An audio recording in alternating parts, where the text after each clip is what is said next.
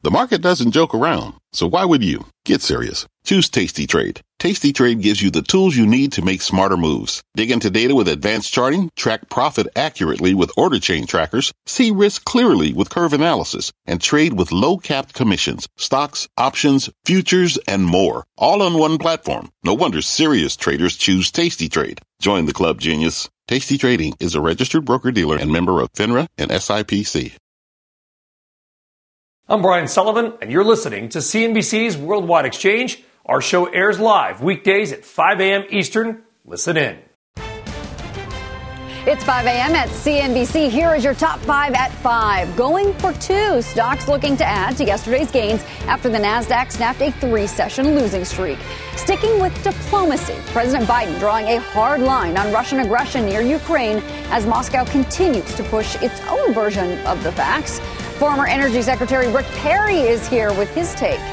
Call it mixed metaverse messaging as investors grow cautious on the digital frontier. That's sending shares of one stock sinking. On hold, President Biden's hopes for remaking the Federal Reserve in limbo as Republicans block his latest slate of nominations.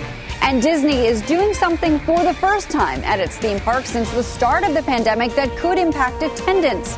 It's Wednesday, February 16th, 2022, and you're watching Worldwide Exchange on CNBC.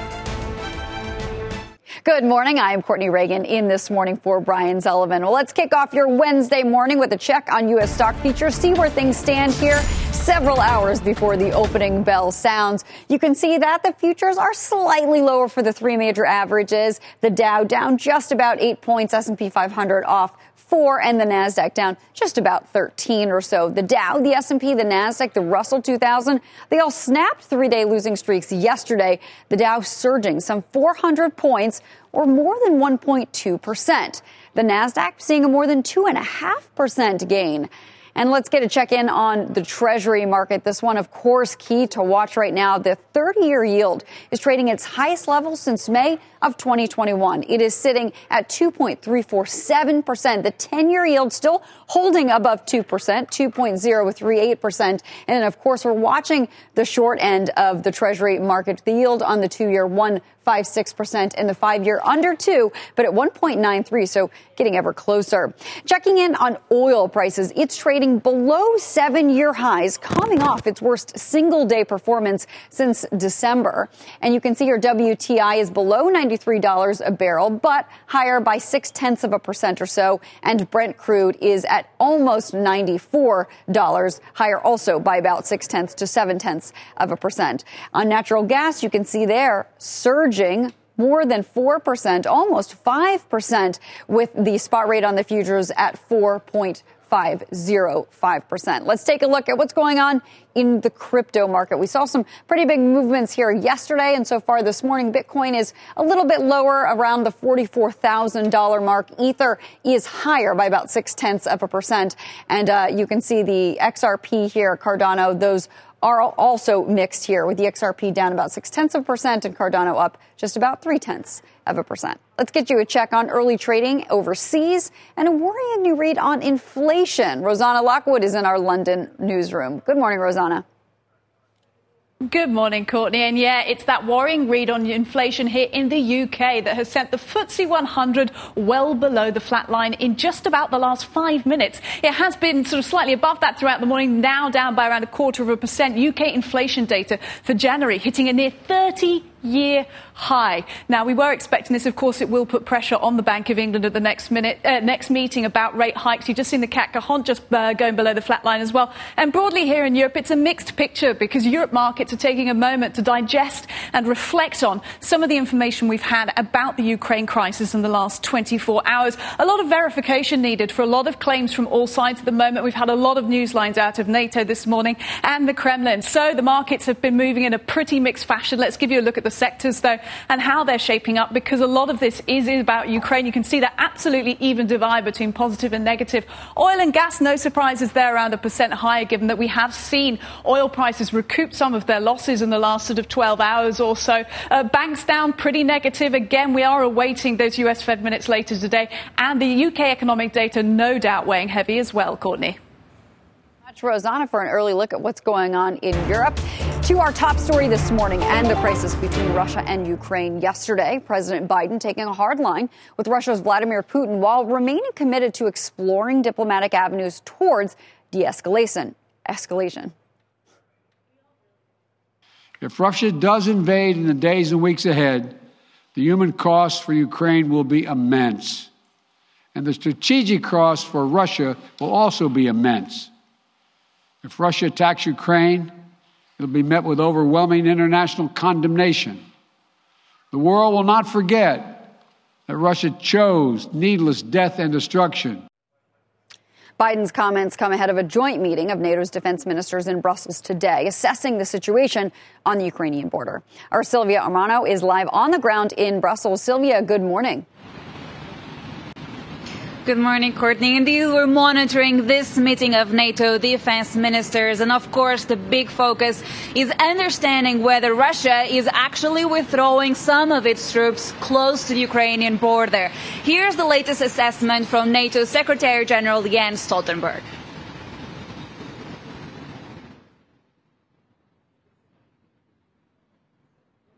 So far, we have not seen any de-escalation on the ground. On the contrary, it appears that Russia continues the military build-up. So Jens Stoltenberg there saying that there's no evidence of a de-escalation at the moment. In fact, Courtney, NATO has said that in the past they have seen Russia decreasing the number of military troops, but then leaving behind some equipment and then later on returning these troops to these positions. So there's a concern here in Brussels as to whether that's actually the case once again. So the feeling, though, is that of a cautious optimism, as NATO has described, not because they believe that there is indeed a de-escalation at the moment, but because Russia has not closed the door to further conversations, and that is indeed keeping some optimism within NATO. Sylvia, thank you very much. As we've said on this show before, President Vladimir Putin's play on Ukraine can be traced back to European Energy Secretary and Russia's need to get its Nord Stream 2 pipeline approved.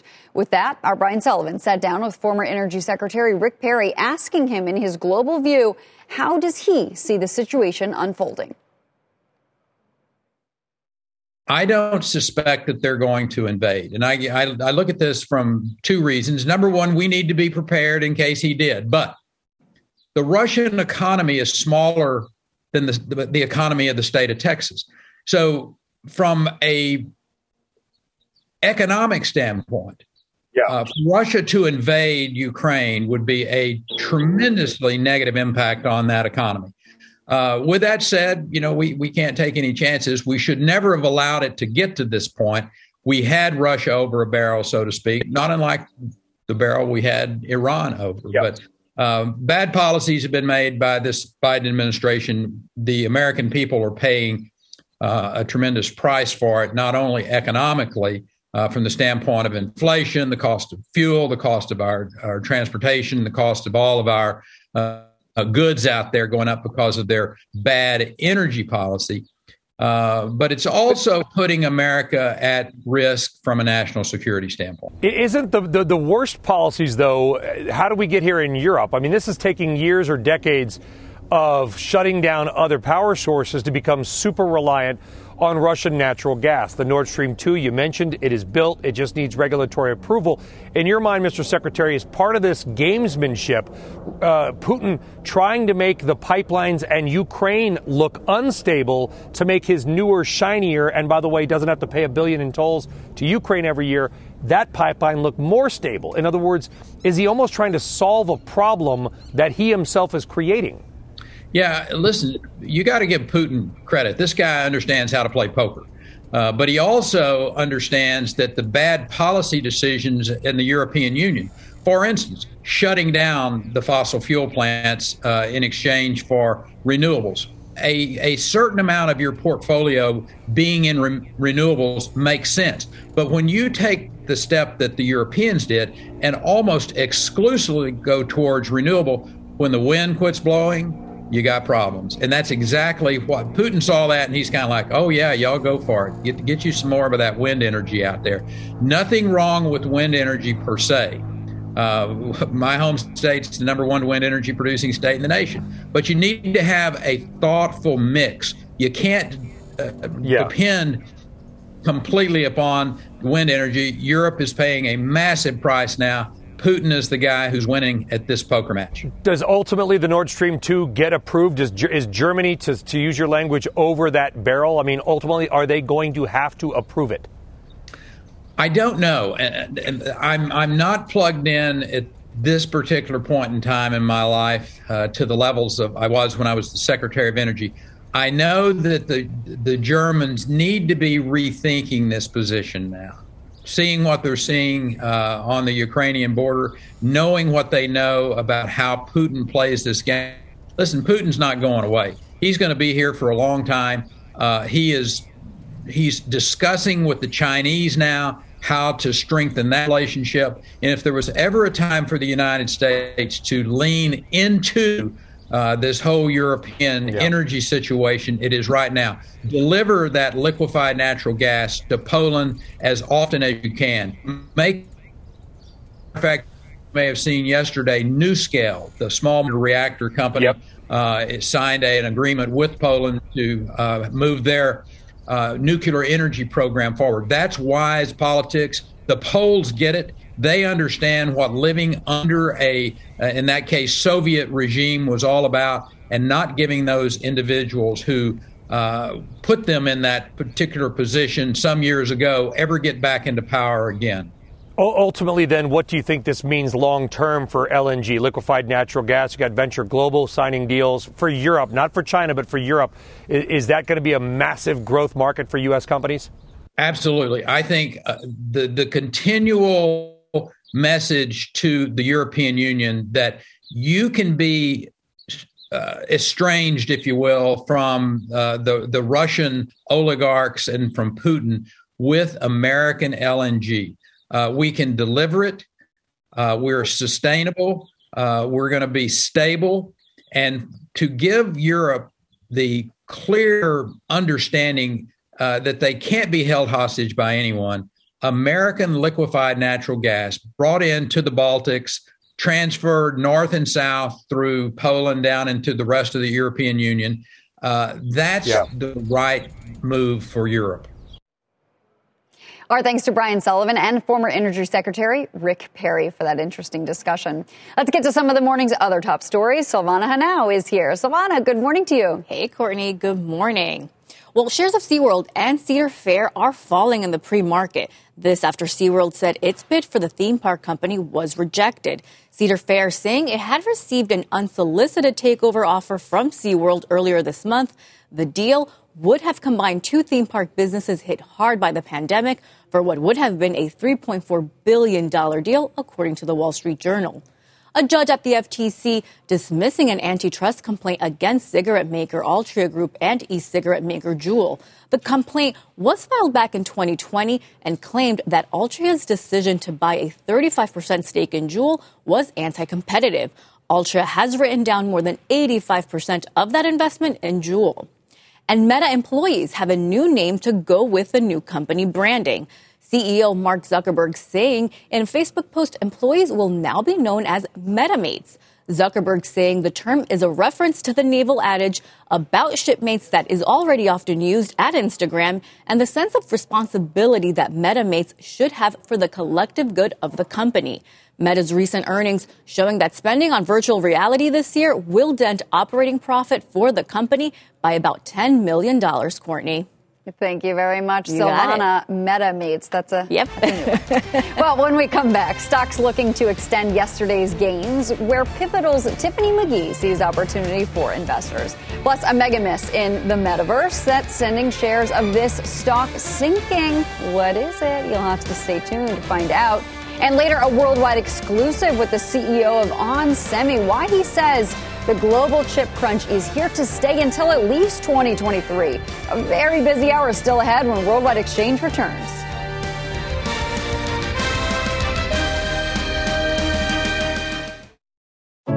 What does it mean to be rich? Maybe it's less about reaching a magic number and more about discovering the magic in life. At Edward Jones, our dedicated financial advisors are the people you can count on for financial strategies that help support a life you love. Because the key to being rich is knowing what counts. Learn more about our comprehensive approach to planning at edwardjones.com/findyourrich. Edward Jones, member SIPC. Welcome to the Canva guided meditation for stress at work. Impending deadline? Generate Canva presentations in seconds. So fast. Brainstorm got too big? Ooh. Summarize with AI in a click. Writer's block? Release with Canva Magic Write. Magical. Stress less and save time at canva.com. Designed for work. Welcome back, and back to the markets and more of Brian Sullivan's conversations at the Tiger 21 conference. Brian's sitting down with Tiger 21's founder and chairman, Michael Sonnenfeld, getting his read on the markets and the volatility that's marked the start of 2022. We still are 75% allocated to risk-on assets. What's changed in the last quarter is the public markets have come up to 26%. And part of the reason is we had a lot of liquidations from all the private equity holdings last year, particularly some of the VC holdings. Typically, our public equity is around 22%, and real estate is king. For the first time, they're now tracking one another. For more, let's bring in Alan McKnight, Chief Investment Officer at Regions Wealth Management. Alan, thank you so much for joining us here this morning. We mentioned the volatility that's sort of been part of the hallmark of early 2022 for the markets. How do you feel the market sentiment is right now as investors are trying to balance between what's going on with the Fed and what's going on with the geopolitical tensions, particularly this week? We think the markets are incredibly resilient right now, and we think much of that is based upon the sentiment coming out of earnings season, the calls that are going on, and despite some of the information and reports coming out on inflation, producer price inflation yesterday, which is still running hot, consumer price inflation running hot, we heard last week, companies are still communicating that they're able to pass along these price increases to their customers. So we think even though we've seen a decline this year, S&P down about 6.5%, and certainly the growth indices down even more, we think there's still an underlying theme of overall optimism if we can get through some of these more challenging times right now as it relates to monetary policy and the inflation front.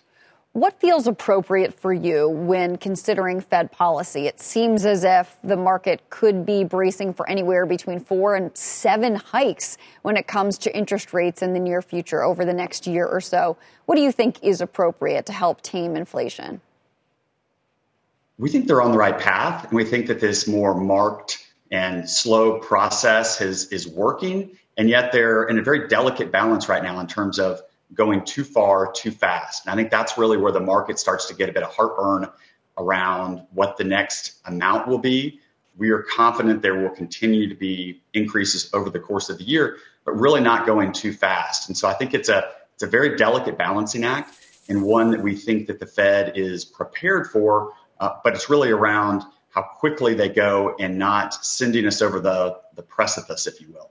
With all of that in mind, what is your best investment strategy right now as investors are trying to get a handle on risk and on inflation, potentially with some hedges in their portfolio?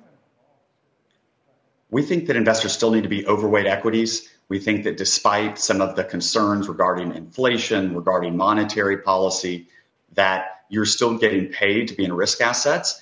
And compare that to bonds where we see rising interest rates. We see a bond index that's down over 4% year to date. It's a challenging time to be a bond investor. And just layer onto that the flattening of the yield curve that we've seen. And it makes it really challenging to generate the types of returns that are needed for most investors. Now, as a friend's grandmother used to say, we're not going to have a pity party about this, but we think that really you need to focus on adding to equities despite some of the weakness here, and wanting to really capture the growth and the returns in that over the coming year, despite some of the noise that's out there in the marketplace and around policy.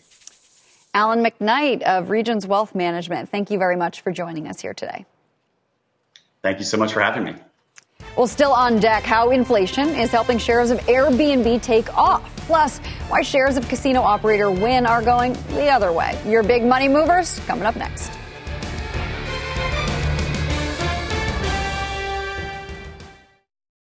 Canva presents Unexplained Appearances. It was an ordinary workday until... that presentation appeared out of thin air. Also, it's eerily on brand. Wait, did that agenda just write itself? Words appear, making this unexplainable case... Unexplainable? It's Canva's AI tools. I can generate slides and words in seconds. Really? The real mystery is why I'm only learning this now. Canva.com. Designed for work. This podcast is supported by FedEx. Dear small and medium businesses, no one wants happy customers more than you do. That's why FedEx offers you picture proof of delivery, packageless and paperless returns, as well as weekend home delivery to 98% of the U.S. on Saturday and 50% on Sunday. See the FedEx service guide for delivery information. FedEx Ground service is also faster to more locations than UPS Ground. See what FedEx can do for your business. Absolutely, positively FedEx.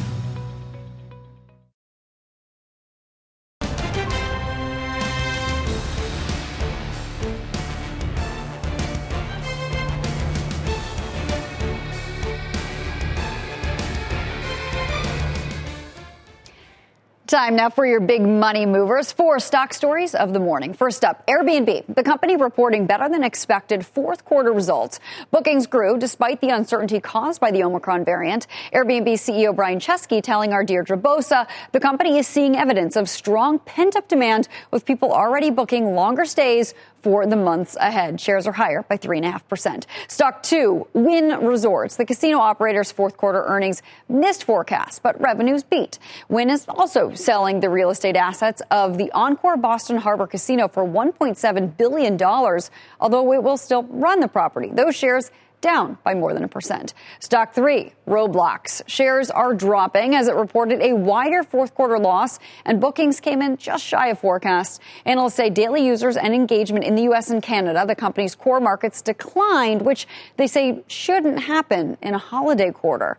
Finally, Upstart, the fintech company's fourth quarter results and guidance beating forecasts with much of the revenue driven by fees. Upstart also announcing a $400 million stock buyback, shares higher by 26%. Well, straight ahead, a closer look at pricing power in retail and which companies are best prepared to weather the storm. And if you haven't already, follow our podcast. If you miss Worldwide Exchange, you can check us out on Apple, Spotify, or other podcast apps. We will be right back.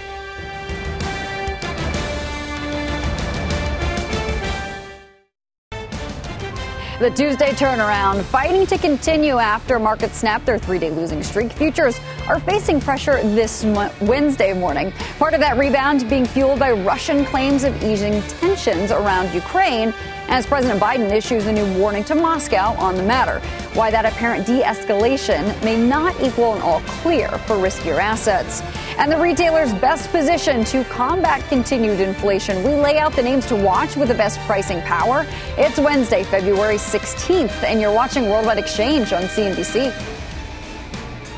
Welcome back. I am Courtney Reagan in this morning for Brian Sullivan. Here's how stock futures are looking halfway through the 5 a.m. hour. We have ticked a little bit lower in the last 30 minutes or so. The Dow Jones Industrial Average indicated lower by about 76 points, S&P 500 off 11, and the Nasdaq down by about 28. Let's give you a quick check on the Treasury market. The 30-year yield trading at its highest level since May of 2021, sitting at 2.348%, so almost 2.35, and the yield on the 10-year holding above 2% at 2.04%, and then the 2 and the 5-year spread, watching that one closely as always, the 2-year at 1.56% with the yield on the 5-year at 1.932%. Let's get a quick look at the energy market, which has been very volatile with the geopolitical tensions we're dealing with. WTI crude is higher this morning by 0.8%, but sitting below $93 a barrel at 92.82, and ICE Brent crude is higher by 0.9% as well, just above $94 a barrel. Now to more of your morning's top stories. Silvana Henao is back with those. Hi, Silvana. Hey, Courtney. Well, Colorado's bank regulator is disputing the Kansas City Fed's recent statement on the fintech company that is creating hurdles for Biden Fed nominee Sarah Bloom Raskin and her confirmation. The agency telling CNBC the central bank's description of how it came to classify Reserve Trust as a bank in 2017 and its role in Reserve eventually acquiring a master account with the Fed a misrepresentation. Senate Republicans are trying to use Raskin's apparent efforts to use her past government connections to have convinced the Kansas City Fed into giving Reserve its eventual master account to block her nomination. Viacom CBS is renaming itself, the company revealing it will now go by Paramount Global effective today. The company's stock falling in extended trading after reporting fourth quarter results that fell short of analysts' expectations. But it added a record 9.4 million streaming subscribers. CEO Bob Bakish will have more on all this in a first on CNBC interview coming up on Squawk Box at 8:15 Eastern. And Disney announcing starting this week, it will drop mask requirements for vaccinated visitors at its U.S. theme parks. That change takes effect tomorrow. The park says face masks still will be needed for visitors ages 2 and older on enclosed transportation, such as the resort's monorail, buses, and the resort's sky gondola, Courtney. Some good news there. It's good news, and it's amazing how resilient the Disney theme parks have been through all of this. Absolutely. Thank you very much, Silvana. You got it. Well, President Biden is warning a Russian invasion of Ukraine is, quote, distinctly possible, even as Moscow claims it's withdrawing some troops from the border. The president saying he still wants to give diplomacy a chance, but he also tells the American public an escalating conflict could have an impact at home with rising energy prices. So where does that leave investors who are being pushed and pulled by the daily headlines out of Eastern Europe and a hawkish Fed that's bent on tackling inflation? Well, Jonas Golderman is a senior markets economist at Capital Economics. He is here to help us tackle that question. So, Jonas, obviously there is an awful lot at play here. What do you think is going to be today's dominating headline, at least where we sit today? Is it going to be what the Fed will do or what will happen with Russia, Ukraine? Well, thank you for having me. And well, that's a pretty tricky question to start off with. Obviously, you've got the headlines overnight seem to be a bit more positive on Russia, Ukraine, and that's certainly been reflected in market pricing, which is, some of that risk premium has come off a little bit over the past couple of days. So I do think, with that, maybe, I wouldn't say in the back mirror, but the temperature maybe coming down a little bit. Focus will turn to the FOMC minutes coming out this afternoon.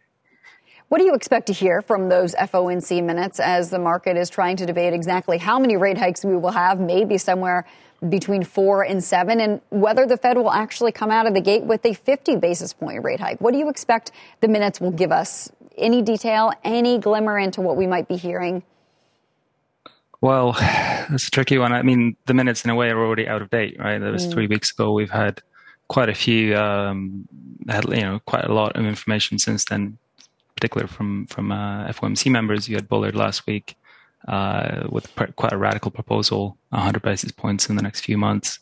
I don't think the minutes will be that specific, but anything about whether they talked about a 50 basis point hike for or against, most members still seem to be against that. So I'd be surprised if there was a clear signal on that front.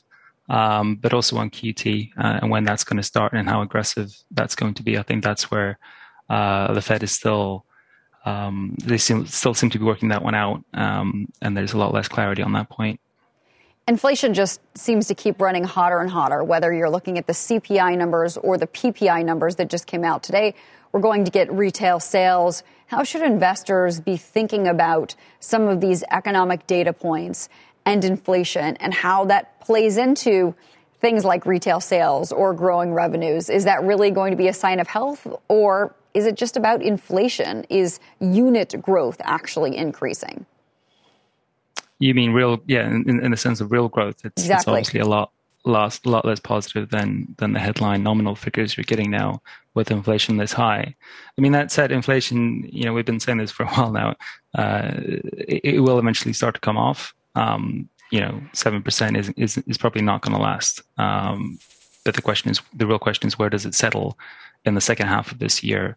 Are we getting back to 2 and a bit, which I think the Fed is hoping for? I think we're all hoping for. Or is it settling somewhere more like 3 or 4% that would, force the Fed to go potentially even more aggressive than what's already discounted. Yeah, I know the Fed obviously has their dual mandate. I know 2% is usually the line at which they're targeting. But like you said, 7% is pretty well above that. So we'll see how things settle as investors try to make their bets in the meantime. Jonas Golderman, thank you very much for joining us here today. Thank you for having me. Well, turning to concerns back home and the consumer ahead of today's January retail sales report that's expected to show a rebound in activity after December's pullback. Despite the likely uptick, surging inflation, as we noted, continues to cast a pretty dark shadow on the sector and the outlook for spending. But some retailers are ready to weather the storm, perhaps better than others when it comes to pricing power and keeping healthy margins. So joining me now is Telsey Advisory Group CEO Dana Telsey and AlixPartners Managing Director for Retail, Brian Eshelman. Dana, we will start with you. Obviously, we've heard a little from some retailers that report a bit off calendar from the bulk of those that we're expected to hear from. What do you think investors need to be mindful of when we're looking at these results and how inflation is playing a part in them? How do we measure the real health of these companies' growing revenues? So overall, I think when these numbers come out, the fourth quarter's in the rear view. It's what's happening going forward. As you mentioned, Courtney, inflation is a headwind. Companies are having pricing power, certainly for some of the discretionary names, luxury goods, RH, Lululemon, different fabrications, innovation is giving them the ability to raise prices, but there's always a limit where you can go to. I want to hear about inventory levels and supply chain because some of those supply chain increases like air freight don't come for free. They're very expensive. We want to hear some normalization. Labor costs and wage inflation are a big element too. And certainly right now, the wage growth year over year is certainly compelling, but we're lapping stimulus and the end of child tax credits. The difference between income levels and the difference between categories is what we're going to want to see, along with supply chain and steady demand. You know, Brian, as I'm looking at some of your notes here, and we've been talking so much about inflation, you believe it actually had only a moderate effect in January. How is that possible when we saw CPI up 7% year over year? I think the consumer really hasn't embedded the extent of price increases in their psyche. And I think there's still more to come in many categories. I mean, think about it. Retailers buy their goods, 6 months ahead of time. And as Dana mentioned, they've been really dealing with supply chain cost increases and trying to weigh those in how they manage their pricing. But supplier price increases are coming. And I think that, there's no longer as many scenarios where retailers can hold back on the extent of the pricing across the board. I agree with Dana on, the power of innovation, the power of brands will be helpful in luxury and higher end sectors. But again, I don't think the consumer has really realized the extent of price increases across the board. So, Dana, as we talk about inflationary environments, people often look at some of the discounters, whether it's Walmart, whether it's the off-pricers, whether it's the dollar stores, as potential beneficiaries. What should we be thinking about this time around? Do you believe that's still the case? We're hearing from Walmart tomorrow with their earnings reports. What do you expect? Exactly. I think, yes, I think the discounters and the value players will be a beneficiary of this. We've seen it in the past. I think we see it in the future. And the other thing you want to watch carefully with these discounters, what's the traffic? What's the conversion? What are they seeing even from online? What price increases and what categories are they going to be passing through? That's certainly going to be something to watch going forward with Walmart and also a lot of the other low-end players. Brian, what do you make of when it comes to the category winners or losers as we start to hear from more of these retailers and the details of their earnings report? If you're an investor and you're trying to read between the lines, what should you be looking for to separate the winners from the losers? I think in general, I think that some of the categories that will be winners will be more in the apparel footwear sector. I think, as things get back to normal and people are going back to work, back to social occasions, that demand will help counterbalance the price increases that are surely to come through. I think, bulk buying and discount buying like warehouse clubs and that sort of thing are going to be strong. Retailers that enjoy a lot of traffic because they sell groceries or consumables but have strong private brand programs to combat price increases, I think we'll be seeing some good results. I'm concerned about home goods retailers. I think consumers are probably done nesting and looking to shift their spending elsewhere. So we'll see how that goes. And probably larger ticket items where inflation, double-digit inflation or high single-digit inflation translates to pretty significant dollar value increases. I think that will start to give consumers pause. Dan, I know you rattled off a couple of your names, but before we go here, I want to give you a chance to give us some of your winners and losers name by name. I think when I think about what's going to work in this period of inflation, I think luxury goods like LVMH. Look at cosmetics like Estee Lauder, where they have pricing power. The handbag and luxury accessories companies like Tapestry and Capri, the innovation they're putting in is driving demand. And like Brian said, as people go out, they're going to want to get dressed again with social occasions, and we're beginning to see it. I think the upper tier certainly can weather it. I think the lower tier is where are people going to shift to, and that is the off prices and the discounters. Interesting stuff. My feet have to get used to wearing high heels again. Thank you very much, Dana Telsey and Brian Eshelman, for joining us here today. Thank you. Well, coming up, a worldwide exclusive as the CEO of onsemi lays out why the global chip crunch is showing no signs of easing anytime soon. Plus, more of your morning's big money movers, including shares of one furniture manufacturer facing more discomfort over continued supply chain snags. Worldwide Exchange is back in just a moment.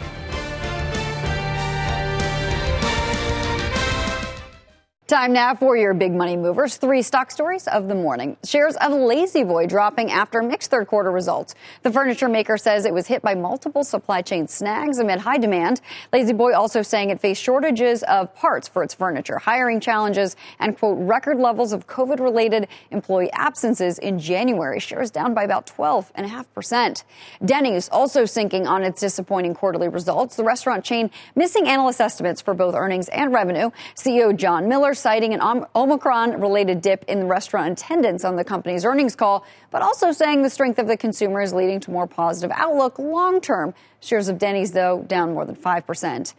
And Akamai also down right now despite reporting strong quarterly earnings and revenue. The company announcing it is getting into the cloud computing space with a $900 million acquisition of Philadelphia-based cloud hosting company Linode. Shares of Akamai down 5.4%. CEO Tom Leighton saying the deal will make both Akamai and Linode competitive with cloud giants like Amazon, Microsoft, and Google. You can catch him in a First on CNBC interview at 6:50 a.m. Eastern Time. Well, speaking of big tech, we continue to watch one of the biggest drags on the industry, the global chip shortage. Well, some have said they expect it to start easing this year. The CEO of ON Semiconductor, maker of chips that go into everything from cars to medical devices, says he's not so sure, telling our Brian Sullivan it could take more than a year before supply meets demand. Look, if you look at where we are today, we are in a supply-constrained environment. If you look at what it takes to fix it, it takes time. And the time is to build that capacity, put the capacity online, start manufacturing, and start shipping. So if I look at where we are today with the capacity we have, the capacity we are adding through the end of 22, and where the demand is, we're still not going to catch up to that demand. So until supply and demand balance, we're not going to be out of where we are today, which is full allocation. Well, I guess, how did we get so out of balance? I mean, obviously, yes, COVID, shutdowns, I get that. But is that all it is, or is there something else at work to where we got to this point? Look, I can specifically talk about some of the markets that we're in. So think about auto and industrial, right? Think about what's going on with the car. The car of 2 years ago is very different than the car of today. Yeah, it's a computer with wheels on it. Exactly. Yeah. It's a computer platform that happens to have wheels and go from point A to B. How does it go A to B? Well, the driver has something to do with it, but there's also a lot of compute. There's a lot of imaging, which we do. A lot of power, now with the electrification, which is also something we do. That's demand that didn't exist 2 years ago. So not just the capacity level that was 2-3 years ago, it's a different mix of technologies that the cars require today. The same with industrial. Now that acceleration, we've always heard about, in Industry 4.0, factory automation. Well, that got a very big acceleration with the industrial market You need automation. You have the social distancing in factories that's playing a big role. You have the labor shortages. Yep. Well, how do you bridge all of that while maintaining output? That's all automation. But it does sound like, though, that it's not just COVID, that this incredibly rapid change in the automotive manufacturing process and needs, GM, et cetera. You watch the Super Bowl, the electric Silverado, the F-150. But this is all happening so quickly that your industry is having to evolve even faster. That's right. So think about it this way. We've always known electrification and electric vehicles are going to be the future of mobility. That's fine. But the rate at which it happened, but more importantly, after 2 years of really a drought, 2019, what we call inventory correction in the semiconductor. 2020 was COVID. So there was no CapEx investment happening. Actually, CapEx was taken offline in order to sustain operations because, CapEx that's idle is a drag on financials. Ironically, just like oil, when you're talking about electrification. It's the same thing. We know that because it was a drag on our financial in those years as well. Yeah. So fast forward, demand came back, different mix, and we don't have time to recover. Now we're investing. I mean, you heard me talk about doubling our CapEx intensity. It's not for the lack of intent or investment, but it does take time. And you also talk about the shift. You are putting your fingerprint on this company, which is more and more to auto. That's right. Right? I mean, how big of an opportunity is that? And to my first question, why do you think ON doesn't get the love from investors? Stock's done well. I think it's up 40% in 12 months, but doesn't get the love of an NVIDIA or an AMD. That's right. So look, you can talk about all the sexy products, the stuff that drives the car. But what I remind everybody, and we are going to get the love. I'm not worried about it because we are a transformation story. We've been doing the transformation for a year. That's very short period of time. We've done a lot of progress. There's a lot more to come. But we are in a transformation and we're not done with it. But what we're going to come out is a company that is a leader in power and sensing. Intelligent power, intelligent sensing. What drives the car, what is the vision of the car, in order to allow all of the NVIDIAs and the AMD to see the road is what we do. What allows the car to move on the road is what we do. So we are essential and we'll get our part. Right now, we're building the foundation in order to solidify that part. And our progress, to be honest with you, has been great. And it's the momentum that we're building. It's not where we are today. It's have we built the momentum in order to sustain that transformation for cars? Yeah. And my answer is yes, and we're not done yet. You keep the car on the road. That's a good yes. Yeah. Well, Hasan El-Khoury. Write it down. Really? Our thanks to Brian Sullivan and the CEO of ON Semi. Well, on deck, Pivotal Advisors Tiffany McGee lays out the trading day ahead and the one insurance name that's on her radar.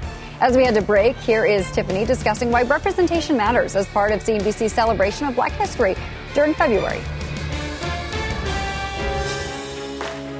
I think one thing that we can all do to change the financial future of the Black community is to support Black-owned businesses. I think representation does matter. It goes a long way to let people know, and our community know, that they can do the exact same thing. Welcome back, and back to the markets, which are struggling to build momentum on the back of Tuesday's massive turnaround. You can see futures are lower, but we've recovered just a bit in the last 20 minutes or so. Your next guest says it might just be the beginning for stocks, which could be looking at sufficient support to move higher. Tiffany McGee is the CEO and CIO of Pivotal Advisors and a CNBC contributor. Tiffany, it's great to see you here this morning. What do you think investors should be focused on here today as we still have lots of discussions about what the Fed may or may not do? We're getting the Fed minutes. We're getting retail sales. We're watching Russia and Ukraine. Where should our focus be? Well, first of all, I think it's really important to understand that that what we're seeing right now is really volatility around Fed uncertainty and not necessarily the rate hikes, right? And so the market does not like uncertainty. The Fed has been clear that they're going to take their cues from market data. And so I think until we get kind of details around the pace and the amount of the rate hikes, I think we're going to continue to see this volatility. So a couple of things. So answering questions like, will the rate hike in March be 25 basis points or 50 basis points? Those are two different numbers.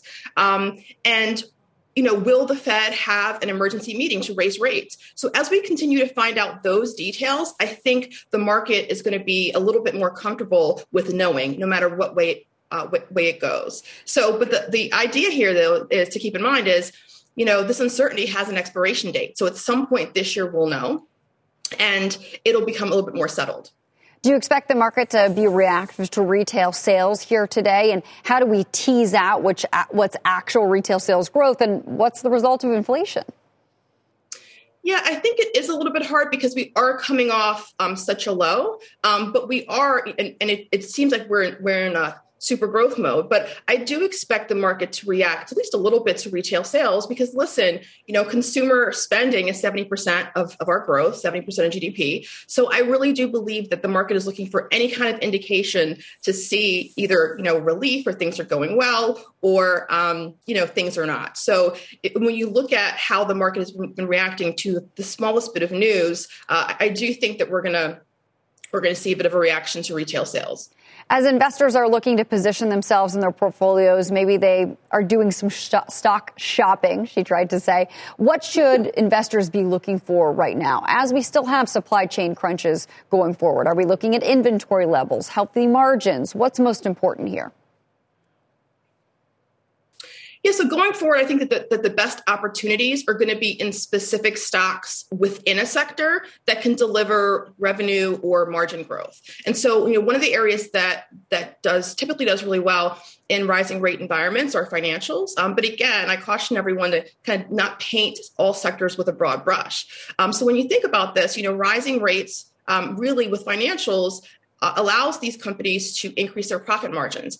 And specifically with insurance companies, when you think about what they do, they take their customers' premiums and they invest those premiums in low risk assets. So rising rates kind of translates into higher interest income for them. And, when I think about that, there's actually one stock that I really like in this category, and that's Chubb. It's not a company that everybody really talks about, but when you think about really what it is, it's the largest publicly traded property and casualty insurer in the world. It has consistent revenue growth globally, high credit ratings across all the agencies, strong operating cash flow. They did about $8.5 billion for most of 2021. They've increased their dividend consecutively for 28 years, and their current dividend is 1.6% higher than the industry average. So they're in pretty good shape. All right. Chubb is Tiffany's pick. Tiffany McGee, thank you very much for joining us here today as we work towards that opening bell. That does it for us on Worldwide Exchange. Futures are indicating a lower open, but only marginally so. Squawk Box is going to pick things up from here.